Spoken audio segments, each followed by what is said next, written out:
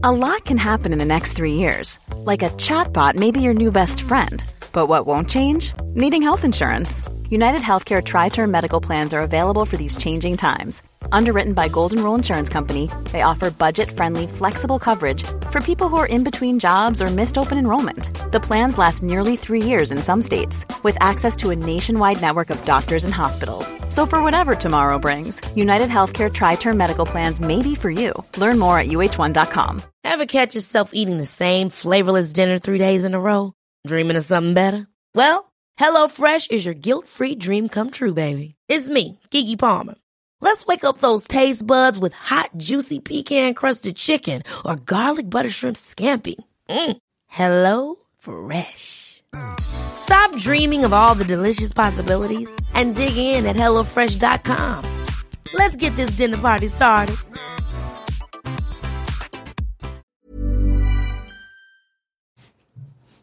I'm Sophie Scott. And I'm James Gill. Our mission is to make wellness accessible to everyone. We'll be chatting with our favourite people, sharing uplifting news stories, and delivering tips and tricks to bring balance to your lives.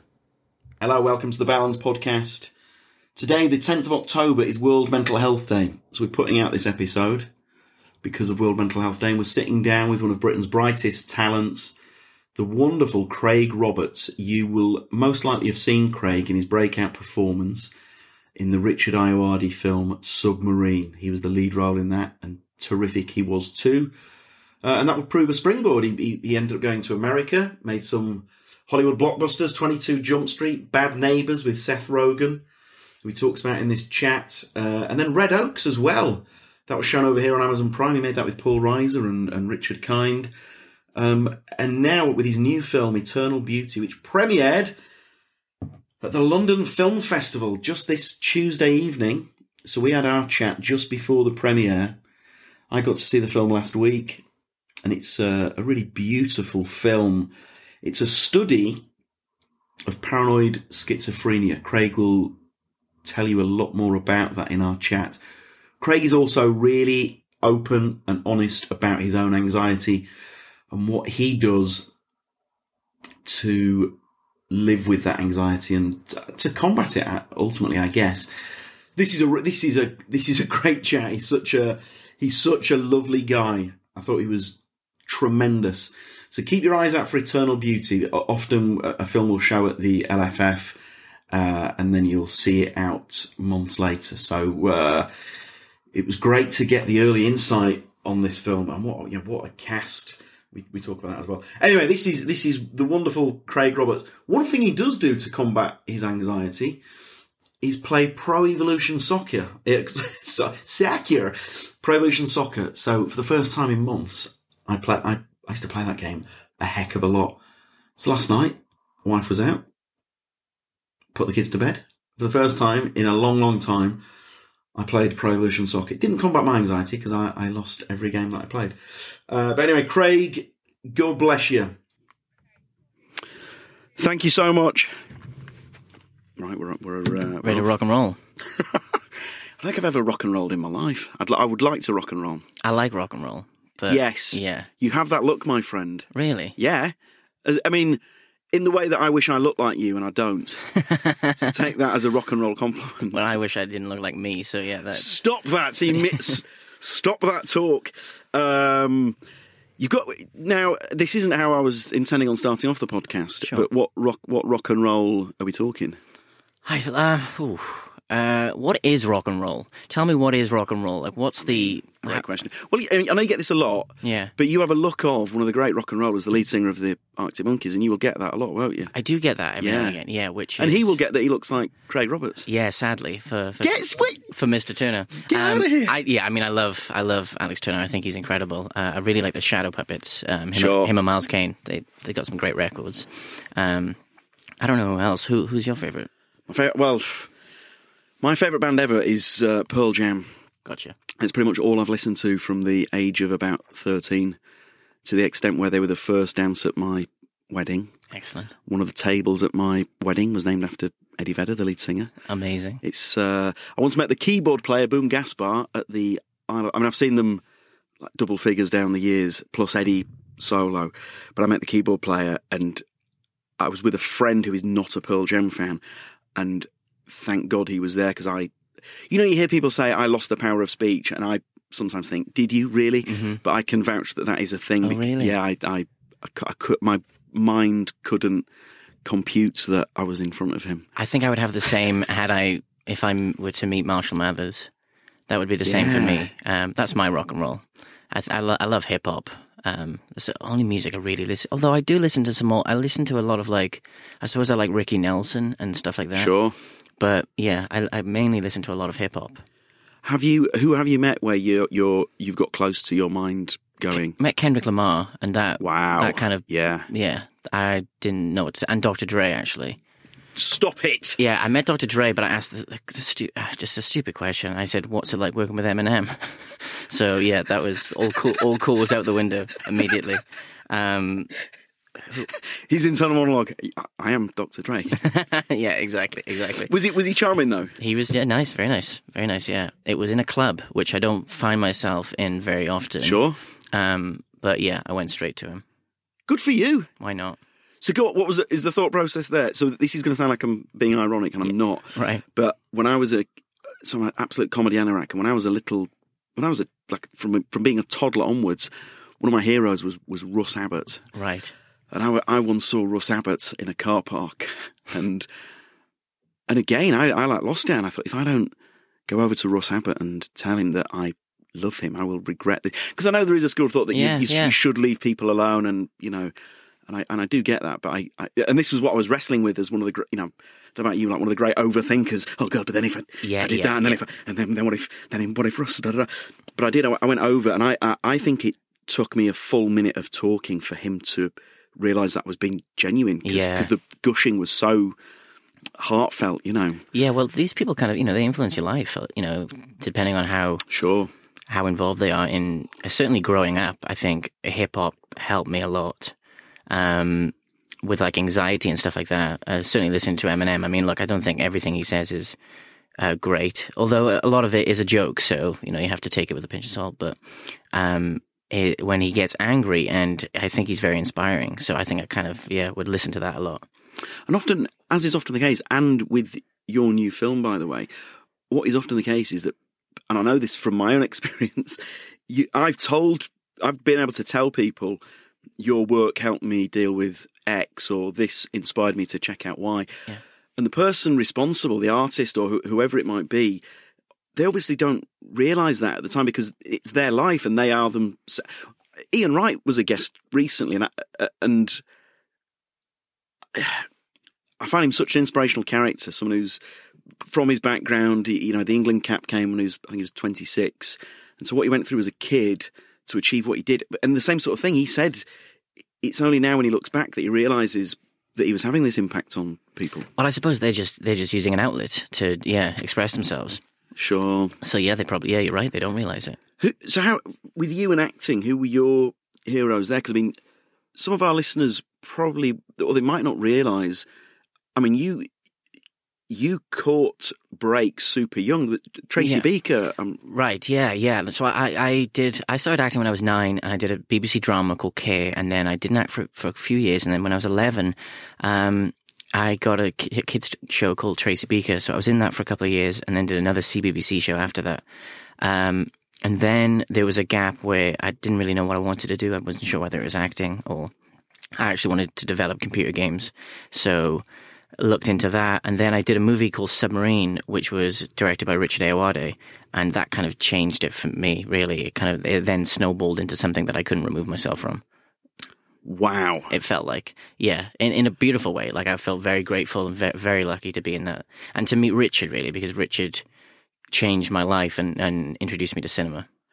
I've heard Mel Brooks say that, so you might not know, so any listeners who don't know Mel Brooks is, for me, in the history of comedy, is a Mount Rushmore figure in the history of comedy.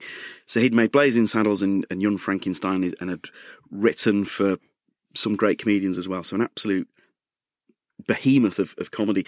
And then The Elephant Man came his way. Exactly. I was just about to say, he wanted to make The Elephant Man, and the phrase he uses is he had painted himself into a corner. And so obviously he was clearly very capable of making that film because he's a brilliant filmmaker. But he was worried that the bums on the seats would, I'm not saying that the audiences are bums, but that is a term that is used, putting bums on seats, would have watched it and they'd been thinking, oh, there'll be a pratfall any minute now. And so David Lynch. He's the reason we have David Lynch. So David Lynch, there was a screening of Eraserhead in New York that Mel Brooks went into. And David Lynch, I think, was super, super anxious. And he was waiting for Mel Brooks to come out of it. And Mel Brooks came out and said, "You're a madman. I absolutely love it." And that's what changed David Lynch's life. Like, David Lynch talks about Mel Brooks all the time. Yeah, he owes him a lot. Oh, it's wonderful. My God. Yeah. So, but Ayoade was that guy with you, then, I take it? Yeah, well, he gave me the role of the protagonist in Submarine and introduced me to a bunch of films like Squid and the Whale by Noah Baumbach. Oh, yeah. What a filmmaker. But I mean that film in particular, Jeff Daniels. Jeff Daniels is so underrated that maybe he's now finally getting the credit he deserves. Yeah. But what a performance! What a movie! Jesse Eisenberg. It's incredible. It's such a beautiful movie. So detailed. And the other one was he showed me The Graduate, which is obviously a fantastic movie. I've never seen The Graduate. How bad is that? Well, that's good. I always get excited when people haven't seen. So when people haven't seen The Sopranos, I'm like, oh, you've got a real treat. Yeah. Well, the same with The Graduate. That, and then like Rushmore by Wes Anderson. Mate, that's one of my all-time fantastic film. Perfect movie. Yeah, and so he introduced me to that, and I think it triggered something or sparked something in me to want to pursue many ways of I don't know, exploring the ideas. Did that plant a seed to be a filmmaker then, and a writer and a filmmaker? I didn't know it at the time, but I think it did. Yeah, I think it did. I think watching him and just the film. It's interesting, when I was acting, you get, you do interviews and you get asked what kind of actors do you look up to, or is there anybody you'd like to be? And I wasn't really saying actors. I was saying directors. Sure. So I think my mind was always on that, and just the kind of prep and the time that Richard put into that movie, I could just see that he was so passionate about it, and I think that's what triggered it in me. I do see flourishes of Anderson, and it's Noah Baumbach, isn't it?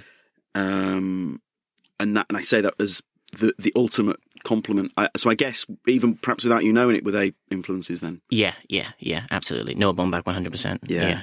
His relationships in movies are so real. Everybody's always trying to get to the truth, and he seems to have it in bucket loads. Sure. Now, with Eternal Beauty, if we were to play fantasy football but with movies in terms of assembling that dream cast, you've won the league there, my friend. I've won the league, yeah, absolutely. I got the best actor you could get, really.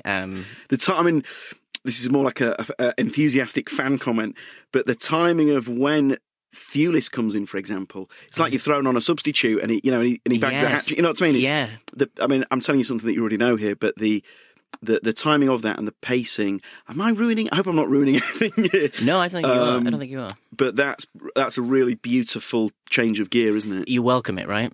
Because the first act is structured. Look, the character in the movie is living with paranoid schizophrenia and decides to, I suppose, not play by the rules, let's say, in the first act, and it's, I think, told in a schizophrenic way, the first act. So you got to follow it, and you got to go down the rabbit hole with the character.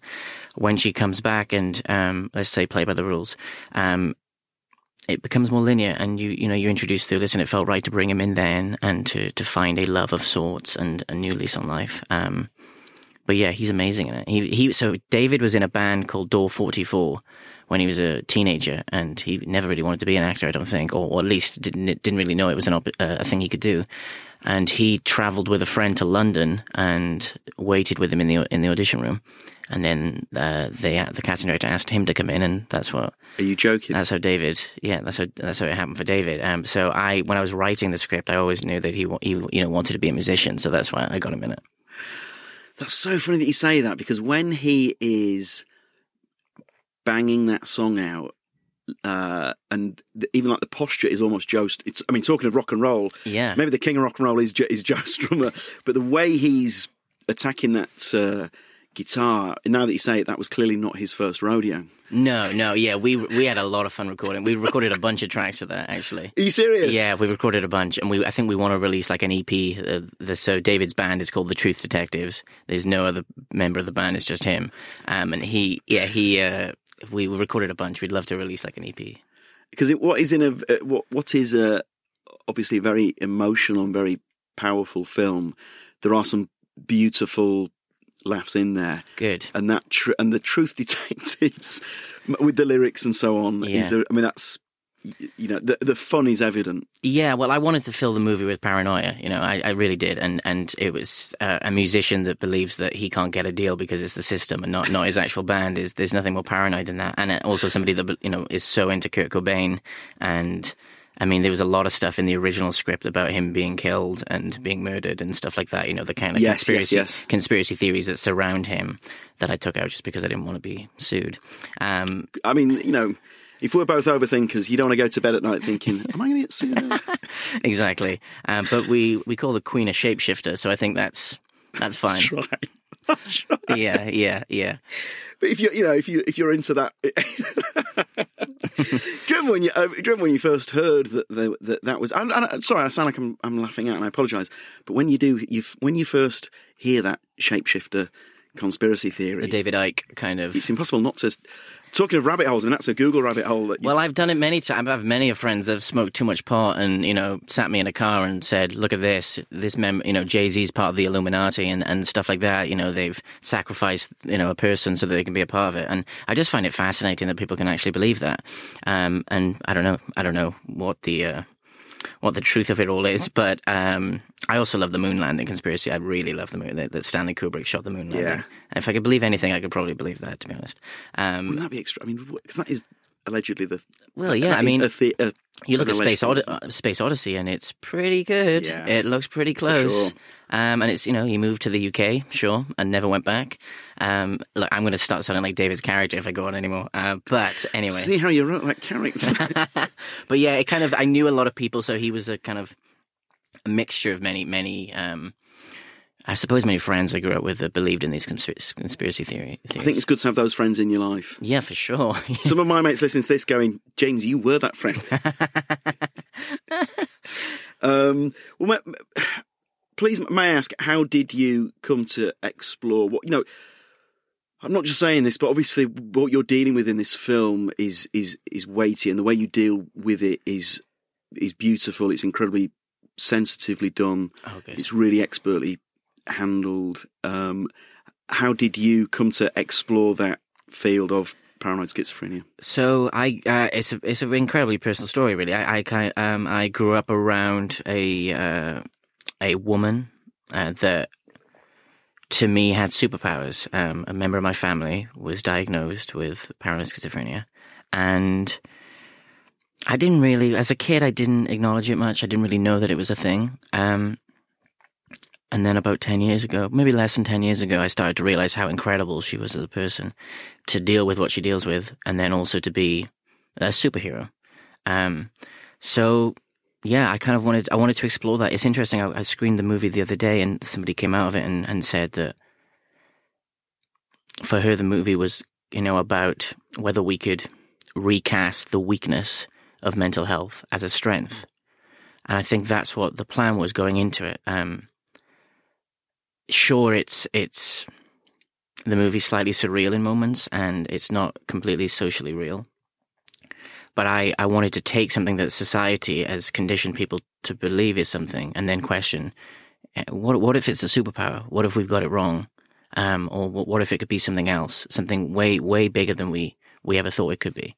So that was the intention in making it. And it helped because the characters came fully formed. They were real people. I'm glad you mentioned the laughs and stuff, because some people feel uncomfortable with that. Some people feel uncomfortable with laughing when it's under the umbrella of mental health, and I just don't agree with that whatsoever. I think life is funny. Life is funny and life is sad.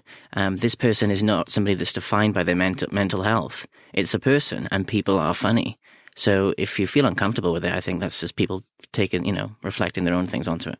And also, you're not laughing at. You're dealing with the subjects in a very sensitive way, and the comedy comes from moments within the film. She's wicked. She's absolutely wicked throughout the movie. You know, she'll do whatever she wants, and I love that. You know, if we could all have that filter on, it would be incredible. So yeah, you're right. You're with her from the first frame. It's in her head, or at least we're seeing the world through her eyes. So yeah, it's never like, oh, let's laugh at her. It's laugh with her if you want. You must be very proud. Now, this obviously isn't the reason why you made the film, but you are going to have a lot of people with these things in their family. Yeah, you will have a lot of people coming up to you to say thank you. That must be. I average about 1 cry, maybe 2 cries per episode, so I'm about halfway there at the moment. That must be really beautiful. Yeah, it is. It is, just to think that it came from somebody that's currently in the valleys in Wales, just living their life, and that hopefully it can reach many, many people. Yeah, I hope the people relate to it, and I just hope that people take hope from it. You know, that just because somebody's dealing with one reality, it doesn't mean it's worse than yours. You know, we all have worlds to live through and to live in. And yeah, you know, I just want to look at it like a superpower. I want to empower these people. Now, that's the key thing. I'm super mindful of not giving anything away, but that is the key theme, that we all have. It doesn't matter who you are. We all have different aspects. We all have different lives, and that's a deliberate viewpoint you're exploring there, isn't it? Yeah. It's there's, I suppose, the setup of the movie is that this person has a mental health issue, and that her world is troubled, and then you look at the whole world and you kind of zoom out and you see that everyone has their own issues to deal with. So maybe some people escaping is also, you know, can also be a positive thing sometimes. It's a lot about just people. I mean, there's a line in the movie that says, "What if there's no such thing as happiness? Only moments of not being depressed." That stayed with me a bit too much. Oh yeah, and I don't know what I feel about that really. It kind of, I suppose, in that moment I felt probably like that and wanted to put it on paper. But I think it's about finding. Look, happiness is such a rare thing that when we do get it, I think we just need to appreciate it. Because it's, you know, it's very easy to feel down, and it's a hard place, and it's very easy to feel lonely. And I think lonely is one of being lonely is one of the biggest problems for depression and for mental health. We need to talk about it, and we need to surround people with other people. What steps have you taken to help your own mental health? I think Eminem certainly helps that. Preach. Yeah. No, I think. I mean, honestly, when he's angry, I feel I certainly escape. What have I done? I've stopped drinking as much coffee. That certainly. Again, you're singing to the choir on that one. Yeah. It's I'm trying to cut down on cigarettes. They certainly make me feel anxious. My main thing is I mean, I do have moments of being down. But my main thing is anxiety, and we talked about it earlier, actually. I didn't realize it was this thing until I was talking to somebody the other day, and they mentioned imposter syndrome. I certainly feel that. How can you not? So in terms of steps, I think David Lynch has helped that, actually. David Lynch has helped that a lot. I try to meditate and try and take time on my own and just look at things in a more beautiful, I suppose, lens. Look at it through that. It's tough. I mean, you got to take every day as it comes. You absolutely have to. And so friends really help, I think. So the imposter syndrome is quite a common. I've been interviewing people for about 20 years, and a common thread is imposter syndrome. And and I include you in this bracket, my friend. These are often some of the brilliant people you'll ever meet who've achieved some of the most remarkable things, and they still feel like that tap on the shoulder is going to come, and you turn around and go, "Oh, is that my time? Oh, well." Absolutely. It helps in a way.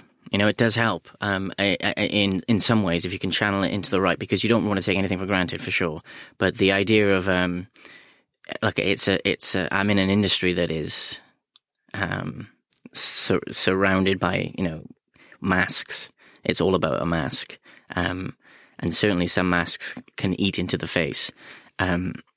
So of course I feel like I'm wearing a mask, and I feel like I'm not. At some point, somebody's going to be like, "Okay, we get it. You don't really know what's going on or what you're doing." But look, I think if I was the other way, I would be Kanye West, and I would think I'm God. So I don't know. Maybe a happy medium would be beautiful, but one day. Have you ever? And I say this as a big advocate of therapy. I've been doing it about 15 years now. Have you explored therapy? I've not. No, I've not. I would do it, I think. I'm one of these people that kind of sit in the room and just talk to myself. Not talk like out loud, but like I just run things through in my head, and I don't really talk to too many people about my issues. But I should. I know I should. I talk to friends and family rather. But no, I've never thought about doing it really. So I talk about therapy so much that my wife, very much at home, is, James, not everyone wants to have therapy. I'm like, I might recommend it. Walking past strangers in the street. Have you tried therapy? It's like as if I own shares in therapy. And you do? No. I definitely should do.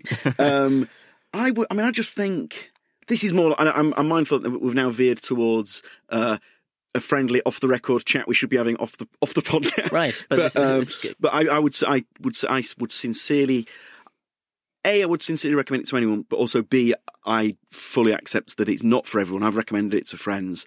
Some have taken to it, and some have gone, you know what, I tried that, but no, not for me. I think I would not be opposed to doing it. I think also in terms of going back to what you said about how have you helped your own mental health, one thing that's certainly not helped it is social media. I think social media is absolutely awful. I absolutely hate it. I think it's terrible. It's so, certainly Twitter. Instagram's fine, I think. Anything with pictures I like. It feels like although before it used to feel like a kind of a little board that people would put pictures up on, and now it's gone in on oneself, and it's about the person as opposed to the experiences, I suppose. But Twitter is absolutely crazy. It feels like you're walking down the street in London and you can just hear everybody's voices. You can hear the voices, and it's so much. It's so much. My friend, there's a comedian called Nick Helm, who, if you've not checked him out, wonderful, towering talents. But he said himself of Twitter, he said the fact that people can tag you and say the worst things that a human being can say. Yeah. He said it's like you're being privately texted abuse by strangers. Yeah. It does feel like something. I know several Premier League footballers are trying to get more done because those guys get it. Well, they've got enough followers to do that stuff. I think for news, it's obviously very good. Twitter. Don't get me wrong. That's very good. It's quicker than anything in terms of news, and for changing the right things and for spreading the right messages. But in terms of hearing everybody's opinion, that's what I mean. I mean, I support Palace, but there was one player for Crystal Palace, and it got so bad that our fans had to say, "Why are you tagging this guy? He doesn't want to read. He doesn't want to read this horrendous." He gets home on a Saturday night and he's got 1,000 people calling him whatever because of a misplaced pass. I mean, it's awful, isn't it? Well, yeah, especially from that community, though. I mean, that they really don't. They're not very forgiving, right? Football fans. It's not all of them. No, not all of them. Yeah. So yeah, I can't imagine what that's like. May I ask, as how was the US experience? Because obviously you made a hit show. You appear in a string of Hollywood movies. So to me, on the outside, as the fan with his face pressed up against the glass, it looks like the best thing in the world. But is the reality somewhat different? It was actually easier. It was nice. It was very nice. There's something about LA, and there's this bubble there that it's very positive. Yeah, very, very positive. And people want to make things, and they want to make good things. And I really enjoyed that. I know a lot of people go to that place and think it's like the Truman Show, and there is aspects of that. But I really enjoyed the time. I after Submarine, I did a movie called Bad Neighbors and got to work with Seth Rogen, who was a massive, massive idol of mine. I love Superbad so much, and actually Michael Cera's performance in Superbad I stole pretty much for Submarine. So yeah. You're too harsh. Yeah, no, I did. I mean, one of the most memorable performances of the past 10 years, and you're Mate, you absolutely, I say this with my heart filled with love, you emphatically did not steal that performance. Well, Paul Schrader, the writer of Taxi Driver, says, steal from a corner shop, but don't steal from the same one every night. So I stole aspects of Michael Cera and any other things I could take, really.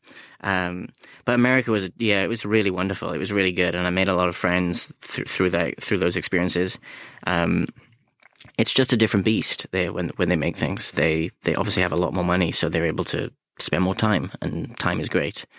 But then you look at the UK and you look at British independent films, and there's nothing that beats that. Also, there's when people turn up to do an independent British movie or any kind of movie, they're there because they want to do it. They're not getting paid great. They're there because they're passionate and they really want to make something fantastic. So there's also nothing like that. That's a real magic. Now, may I ask you? You've got that. So I try not to use the term actress. I think Chris Rock made a joke about this. Like, why do we have actor and actress? He said something like, it's not like Meryl Streep. What's correct now, though? What is correct? Well, I think I would personally say actor. I think that is correct. Is that? Yeah. Okay.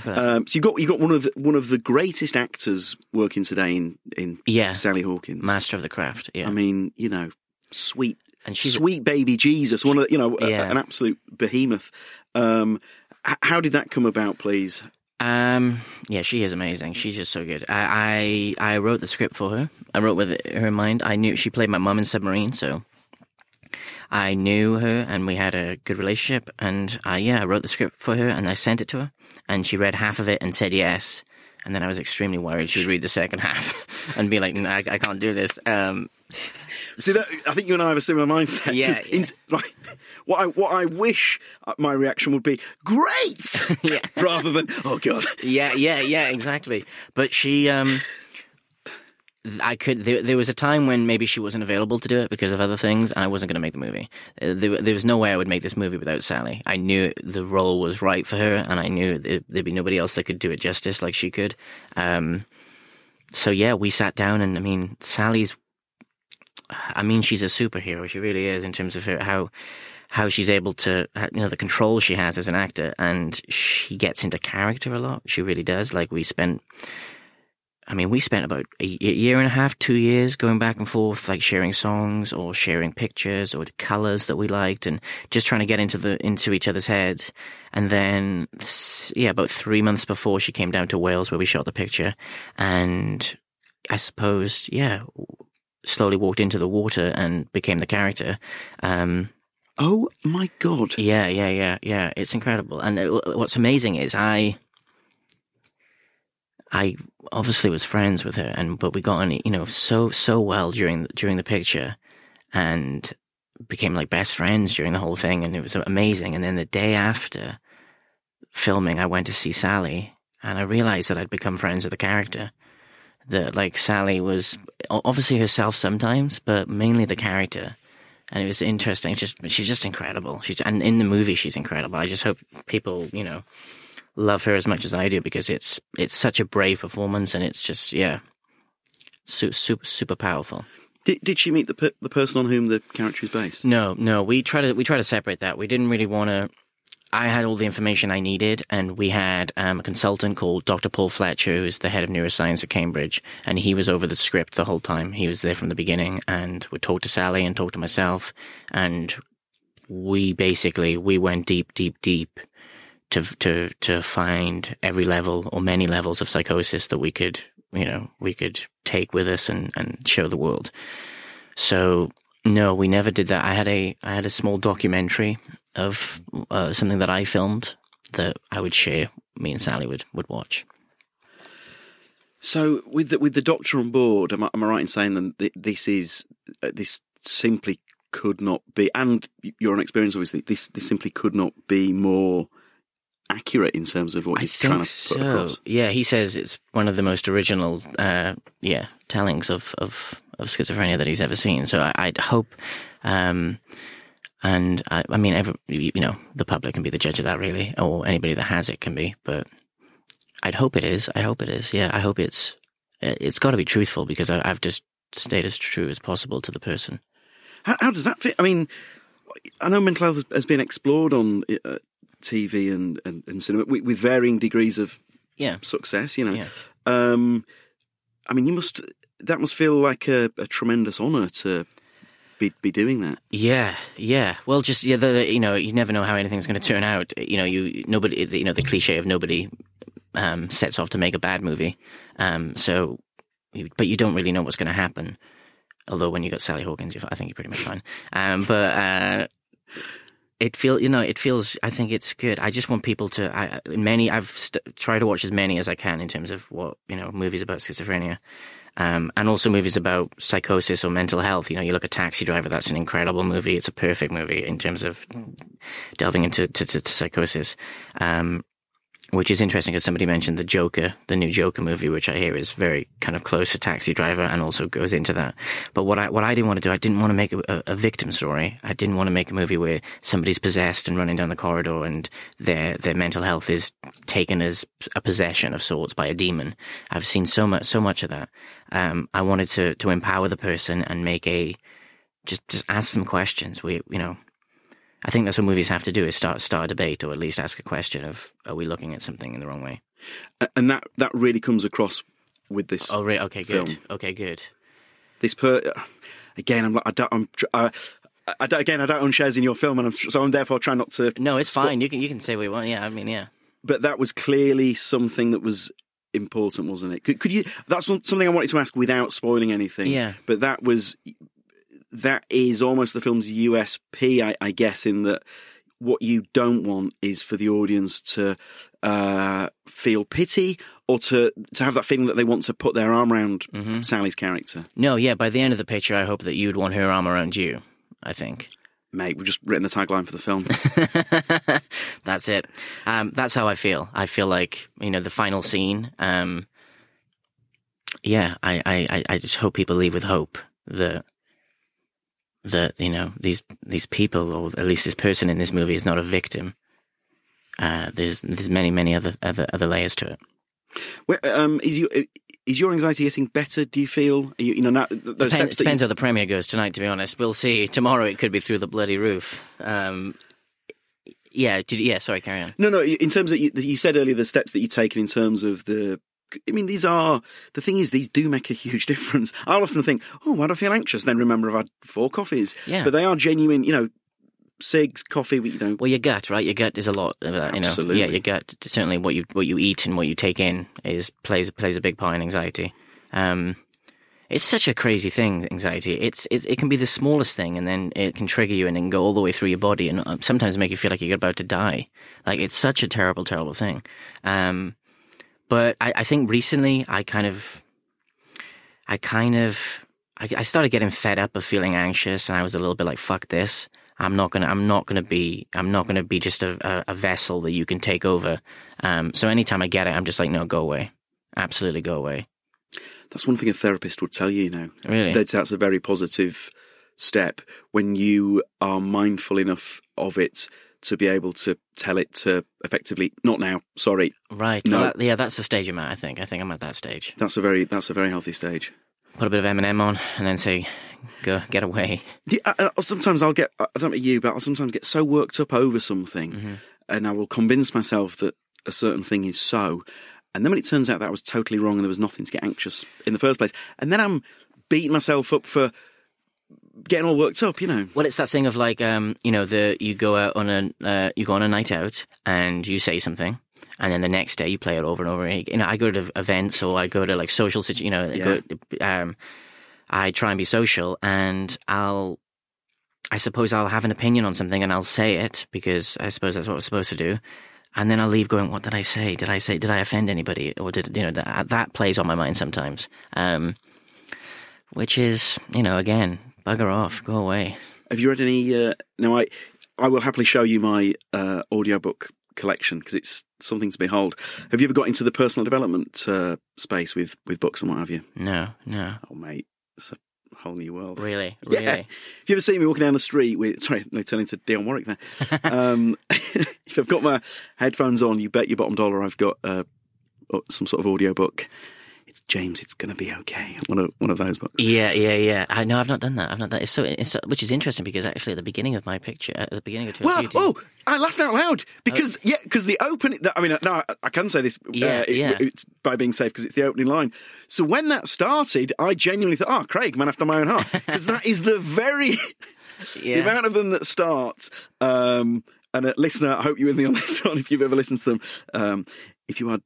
Don't listen if you are driving or operating heavy machine. Because I often think, who is operating a lathe while listening to Paul McKenna or what have you? Yeah. I think it starts with, I'd like to welcome you to this hypnosis recording for releasing stress and anxiety. And I just find that so... It's like, okay, cool, interesting. Let's see how this works. But I suppose that's what the movie's for, in a way, is to... I'm glad you laughed at that. I always laugh at that. Laughter of recognition, trust me. Yeah, I always laugh at that bit. Yeah. So you've never gone down that particular boulevard? I looked at some of them for this, in terms of what I was going to write for it and stuff. But no, I've never tried it. No. Some are fantastic. We had a couple in here. The podcast will be coming out soon. Actually, they've written a book called The Book of Rest, and they write about yoga nidra. And off the back of that chat, I found this on YouTube. I mean, my poor wife, I'll be in bed with my wife and she looks at things I'm looking at and she's thinking, what on earth? But there's a yoga nidra 20-minute headphones on, close your eyes. I would strongly recommend. Okay, well, I think David Lynch is that for me, really. I do. You know what? Yeah, sure. I do listen. I do watch a lot of. I go down the hole and I watch, which is ironic because he has a beautiful phrase about the hole, and I watch so many videos of him, and the way he's just. It's so beautiful, like the way he's he's just so calming. His voice is wonderful just to watch him try and figure things out. He has a great way of looking at following the idea or the world. He says there's the donut and the hole. Yes. And the hole is so deep and so bad, so focus on the donut. And I think that's a wonderful thing. I think that's exactly what we should all be doing, is focusing on the donut, not the hole. Because too many of us worry about the hole. We worry about the hole and we go, and it's deep and it's really, really bad. Instead of enjoying the donut. Enjoy the donut. So have you got into TM off the back of... I tried to, yeah. It's quite expensive, to be fair to him, or them, rather. But I did a bit of it. I use Headspace. I use an app called Headspace, and that's just a 10-minute thing, you know. You just calm down for a second. It's try and do it in the morning, and not really to find ideas and stuff like that, but just to calm myself, I think, just to clear my head, because there's so many things running around in there. So did you have to get the practitioner for the TM? No, I didn't go that far. I went to like I suppose a seminar of sorts, and watched enough videos on the best library in the world, YouTube. But no, I never went there. And it felt, I just didn't know what, it felt a wee bit culty. Really? To be honest.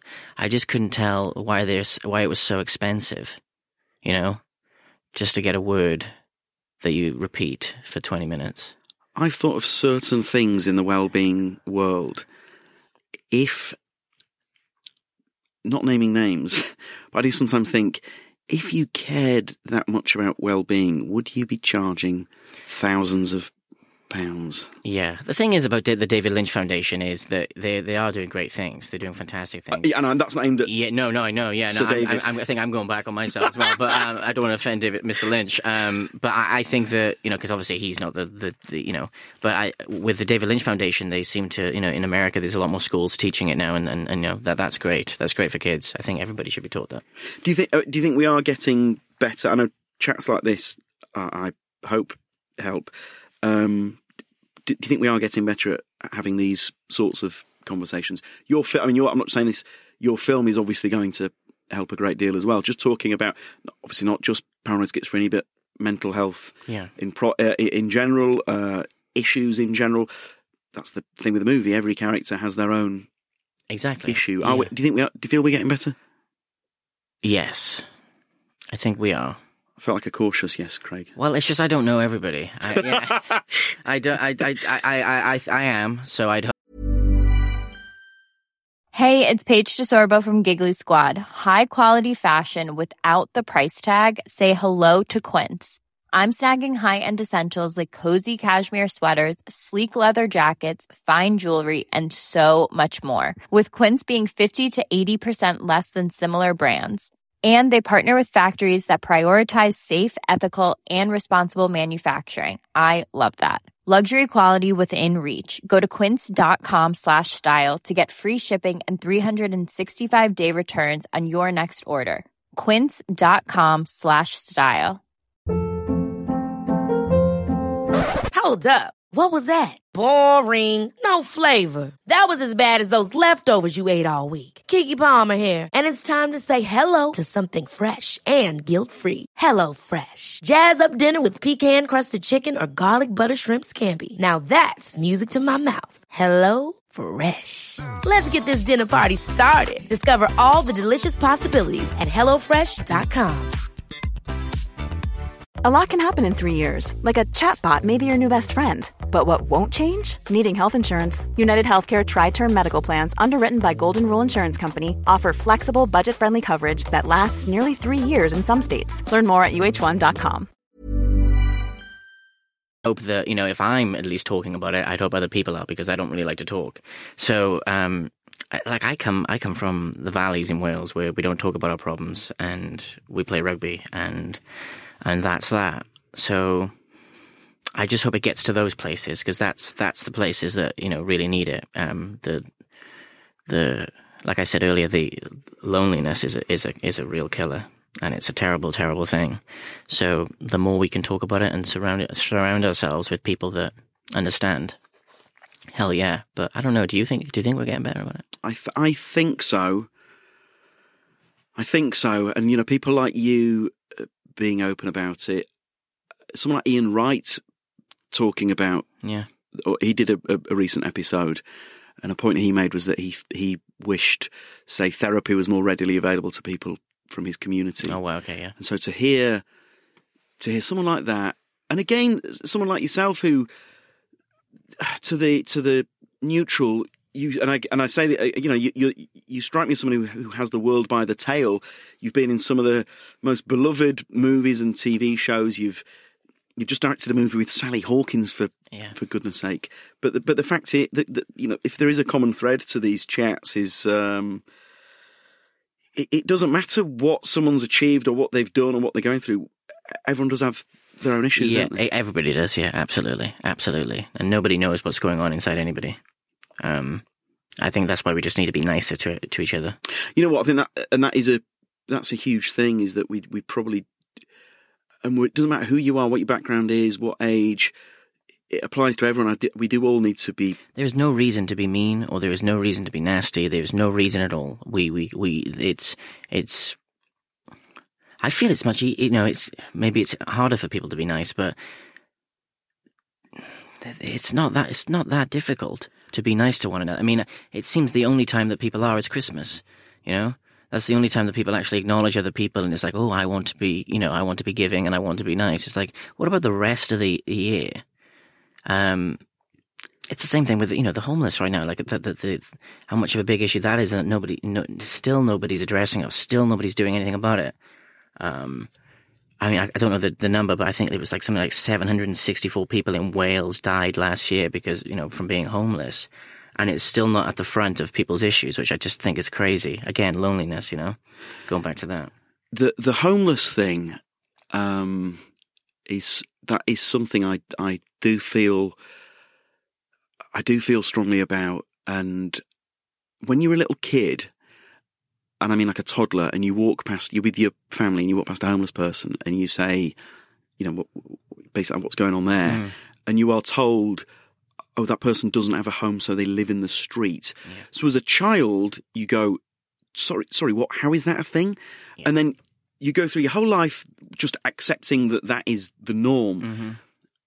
Whereas now I feel like I'm at an age where the child was right. What? Yeah. How have we let this become a thing? It's and still not done it. Anything about it at all, really. Yeah. It does break the heart into a. It does, yeah. I know. I've fallen down the hole and not the donut, but that is something that I think it's worth going into the hole for that. To be honest, yeah. It's added to the long issues that this place needs to sort out.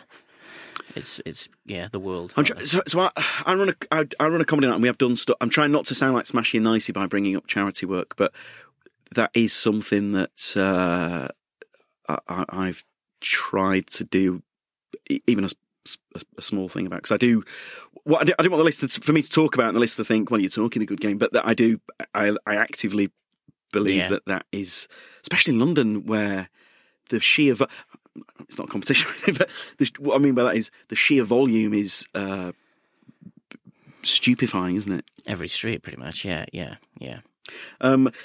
So now I know. Whether you like it or not, my friend, I could do this until your premiere tonight. I think I would feel better. I'd like that very much, and not go to the premiere, to be honest.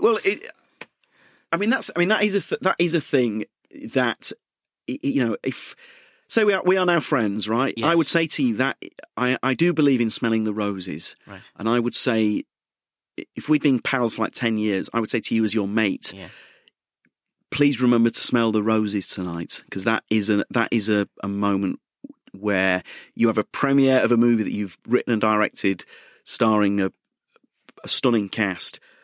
So I know that obviously you will be worried and thinking, but please do have that moment where, tell us this is pretty good. I appreciate that. Yeah, thank you. I will. I'll try. Now, before we go, how did you assemble the rest of that cast? Because it's not just Sally and no, it's Billie Piper, Alice Lowe, Penelope Wilton, Morvith Clark. There's we pretty much. I saw Penelope Wilton on a Good Morning Brit, whatever it's called, This Morning, whatever. Yeah. That idiot Piers Morgan is on. And I saw her do an interview, and just the way her smile was, she smiled, and I couldn't tell if she wanted to smile, and I just knew that was perfect for the character. So we then sent her the script, and she watched the first film I directed called Just Jim. Yeah, and she sat down with me, and I remember, I think she said, "You mumble quite a lot as an actor. Is that going to be happening in this?" And I was like, "She's so perfect. That's excellent." That is so what the mum would say. yeah, exactly. So, and she is the most wonderful, wonderful person. Like, she's just incredible, and I think such a turn for her in this movie. Like, she's so different to what she normally is, and there's a moment in the movie where she slaps somebody. Yes. And then afterwards she laughs, and I just remember... Oh, what a moment that is. Yeah, I remember her slapping it, and then that laugh was never in the script, and I just said, I walked up to Penelope and I whispered, once you slap her, then laugh. And she looked at me at the side of her eye as if to say, are you serious? And she tried it and trusted me, and I mean, it felt really good on the day, and people laughed, and it was just, it was all about trust, and I was just so lucky to have a group of very, very skilled people trust me and go there, because it's certainly somewhere. So to the listener, Penelope Wilton, if you don't know, I suppose the most recent thing you may have seen her in is she's the person Ricky Gervais chats with by the grave in She's incredible Afterlife. in that, yeah. But she's just a phenomenal... Downton Abbey, yeah. Sure. Yeah, she's in that, yeah. I mean, she's banging out some of her career best work right now. Oh, she's wonderful in That's really inspiring, isn't it? Absolutely. I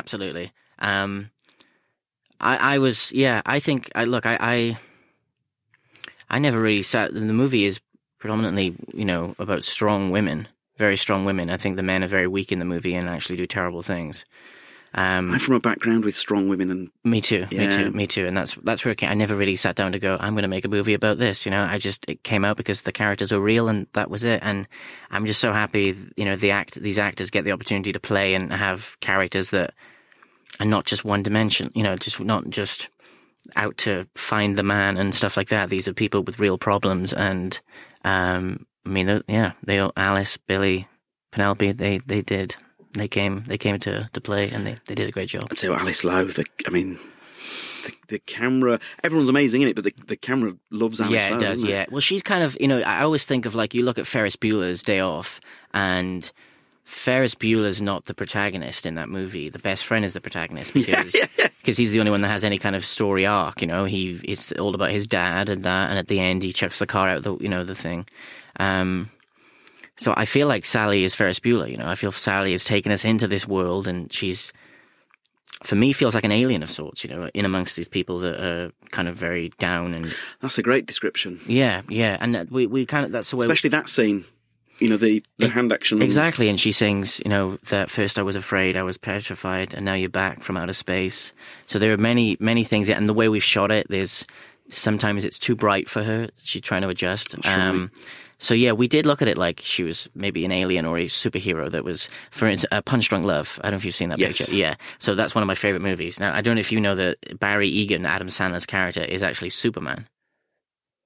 Stop it. Yeah, no, so he's actually Superman. So, and actually when you break the movie down and you look at it, you're like, oh shit. So he remember he just turns up in a blue suit one day and they're like, hey Barry, why are you wearing a suit? So he turns up in a blue suit. He's got a red tie. He's anxious. He collects flyer miles because he's trying to fly. He has super strength. If you remember, he beats those guys up and he smashes the windows really hard. And the scene where he kicks the windows in. Exactly. Sure. He's getting chased at one point and he jumps off a balcony and he jumps like that, with his hands out like Superman. And also Emily Watson's character is wearing all red, and at the end he's sat at the piano playing, and she comes around and she puts her red arms around him, so she puts the cape on him, so he's ready to fly. It's a masterpiece. Paul Thomas Anderson is just beyond. And so then you've gone into those similar forensic levels That's as well. the double bill I want at the Prince Charles is Punch Drunk Love and Eternal Beauty. I love the way he's dealing in the movie's about anxiety. That's all it is. And he said, okay, how can I look at that in a different way? And it's Superman. So for me, it was I actually have an Easter egg of Punch Drunk Love in the movie. So I know you son of a gun. In a world, I would love Jane, the main character, and Barry Egan to meet. Well, there's a crossover movie we can all get behind. Anything else that you do for balance that you've not shared already? I watch football actually. That gives me balance. Who's your team? Liverpool. It's a great time to be a Liverpool fan. I watch football. Your team are Crystal Palace. Yeah. But I was a Liverpool. I was a Glory supporter as a child. So I'm talking the Steve McMahon, Ronnie Whelan, John Barnes, Ray Houghton. I was Emile Heskey and which is fine, but now it's great. I mean, they're going to run away with it pretty much. You think so? I mean, what, they're like 8 points already clear? Mate, there's a lot of football to be played. I would like Liverpool to win, but as we sit here in October, I also play Xbox. That me and my friend Dara, we play. We play Pro Evolution Soccer, mate. And I was once 7th in the world on that game. Are you serious? Yeah. So I it's my only thing I'm actually, I can say confidently. I played a lot of online, and I went on I think it was a 76 win streak or whatever, and got to like 7th on That's phenomenal. Yeah, it was amazing. It was really cool. I played first as well, and we drew 3-3. But then there was this thing back when it was a 2007 Pez with Adriano with the incredible left foot. Mate. Yeah, he was incredible. He was the prince on that game. Yeah, and it would just glitch all the time, and it would pause or freeze rather when you're online, and it was whoever would disconnect first. And I think my power went off or something, and I lost the game. But yeah, that was good because then I got involved with IGN for a little bit. And started getting. I got Call of Duty before it came out and stuff, which was for the inner nerd or the outer nerd rather. I was very happy with that. Have you got the new Pro Evo then? 20? Yeah. I get everyone. I try and play them as much as possible. It's just so calming. It's wonderful. And I don't care that it's not always the real names. It's a better game. So when I was a kid, it was Brian Riggs. Yeah, that's right. I didn't mind that. Yeah, that's right. It's the better game. It's so much. It's more difficult. That's why people. It's the better game. Yeah, no. It's just smoother. Yeah, it is. And FIFA it feels too much like. I know PES is an arcade game, but FIFA there's 5 or 6 ways to score a goal on FIFA, and with PES, I'm still scoring goals now that I've never scored before. Absolutely. So if anybody wants to get rid of their anxiety or feel calm, definitely put a game of PES on. It's excellent. Yeah, if you never play PES, you're in for a treat. Yeah, you really are. You really are. We're trying to find a tournament because I want to go to these big tournaments that they set up. Although I'm not as good as I used to be, but I can practice. There's a storyline for a movie there. We need to play some PES. Not as good as I used to be, but I'm chisel off the old rust. Gunslinger's got some life in him. Craig, it's been an absolute thank you, James. Pleasure, an honour, and a treat to meet with you. So thank you so much. Likewise, thank you for having me. Great to chat. Bless your heart. Eternal Beauty. Best of luck with everything. Best of luck with the premiere. And I hope to see you again soon. Thank you. So yeah, absolutely, for some PES. Thank you. I'll see you some PES. Mate, I'll fucking bring it on. Yeah. No, hang on a minute. I mean, you will thrash me, but figure of speech. Yeah. Craig, thank you so much. Thank you again. That was great. Bless you. Thanks, man. Thanks. That was great. That was smashing, man. Thank you. What a lovely bloke, eh? Craig Roberts, incredibly likeable, incredibly down to earth, incredibly open. So I would say keep your eyes open for Eternal Beauty. And as we say, what a cast. Sally Hawkins, Billy Piper, David Thewlis, Penelope Wilton, Alice Lowe. I mean, blimey O'Reilly. Anyway, as ever, please, if you've enjoyed it, spread the word. By the way, if you've not enjoyed today's episode, I'm not sure you'll enjoy any of our other episodes, because that for me felt like that was quite symbolic of what we've done across these past 40 plus episodes. But if this is your first one, check out the back catalogue. People such as Dame Jess Ennis, Ricky Gervais, Fern Cotton, Patricia Arquette, Sweet Mama, one of my heroes, Chris Akabusi, many, many more. Hope you enjoy. Spread the word, tell your friends. If you've not enjoyed it, as I say, just keep that to yourself. I tell you what, the 5-star review and the positive write-up helps us like you would not believe, because it nudges us, it just makes us more visible, I guess, and the more people who download, we'll keep getting brilliant guests such as Craig. By the way, we're going to drop another one tomorrow. Yeah. Say no more. I hope you enjoy that. That's another very special guest. My God. Anyway, take care. God bless you. And again, atheists, just bless you. Thank you. Ever catch yourself eating the same flavorless dinner 3 days in a row? Dreaming of something better? Well, HelloFresh is your guilt-free dream come true, baby. It's me, Keke Palmer. Let's wake up those taste buds with hot, juicy pecan-crusted chicken or garlic butter shrimp scampi. Hello Fresh. Stop dreaming of all the delicious possibilities and dig in at HelloFresh.com. Let's get this dinner party started. Imagine the softest sheets you've ever felt. Now imagine them getting even softer over time. That's what you'll feel with Boll & Branch's organic cotton sheets. In a recent customer survey, 96% replied that Boll & Branch sheets get softer with every wash. Start getting your best night's sleep in these sheets that get softer and softer for years to come. Try their sheets with a 30-night guarantee. Plus, get 15% off your first order at bollandbranch.com. Code BUTTERY. Exclusions apply. See site for details.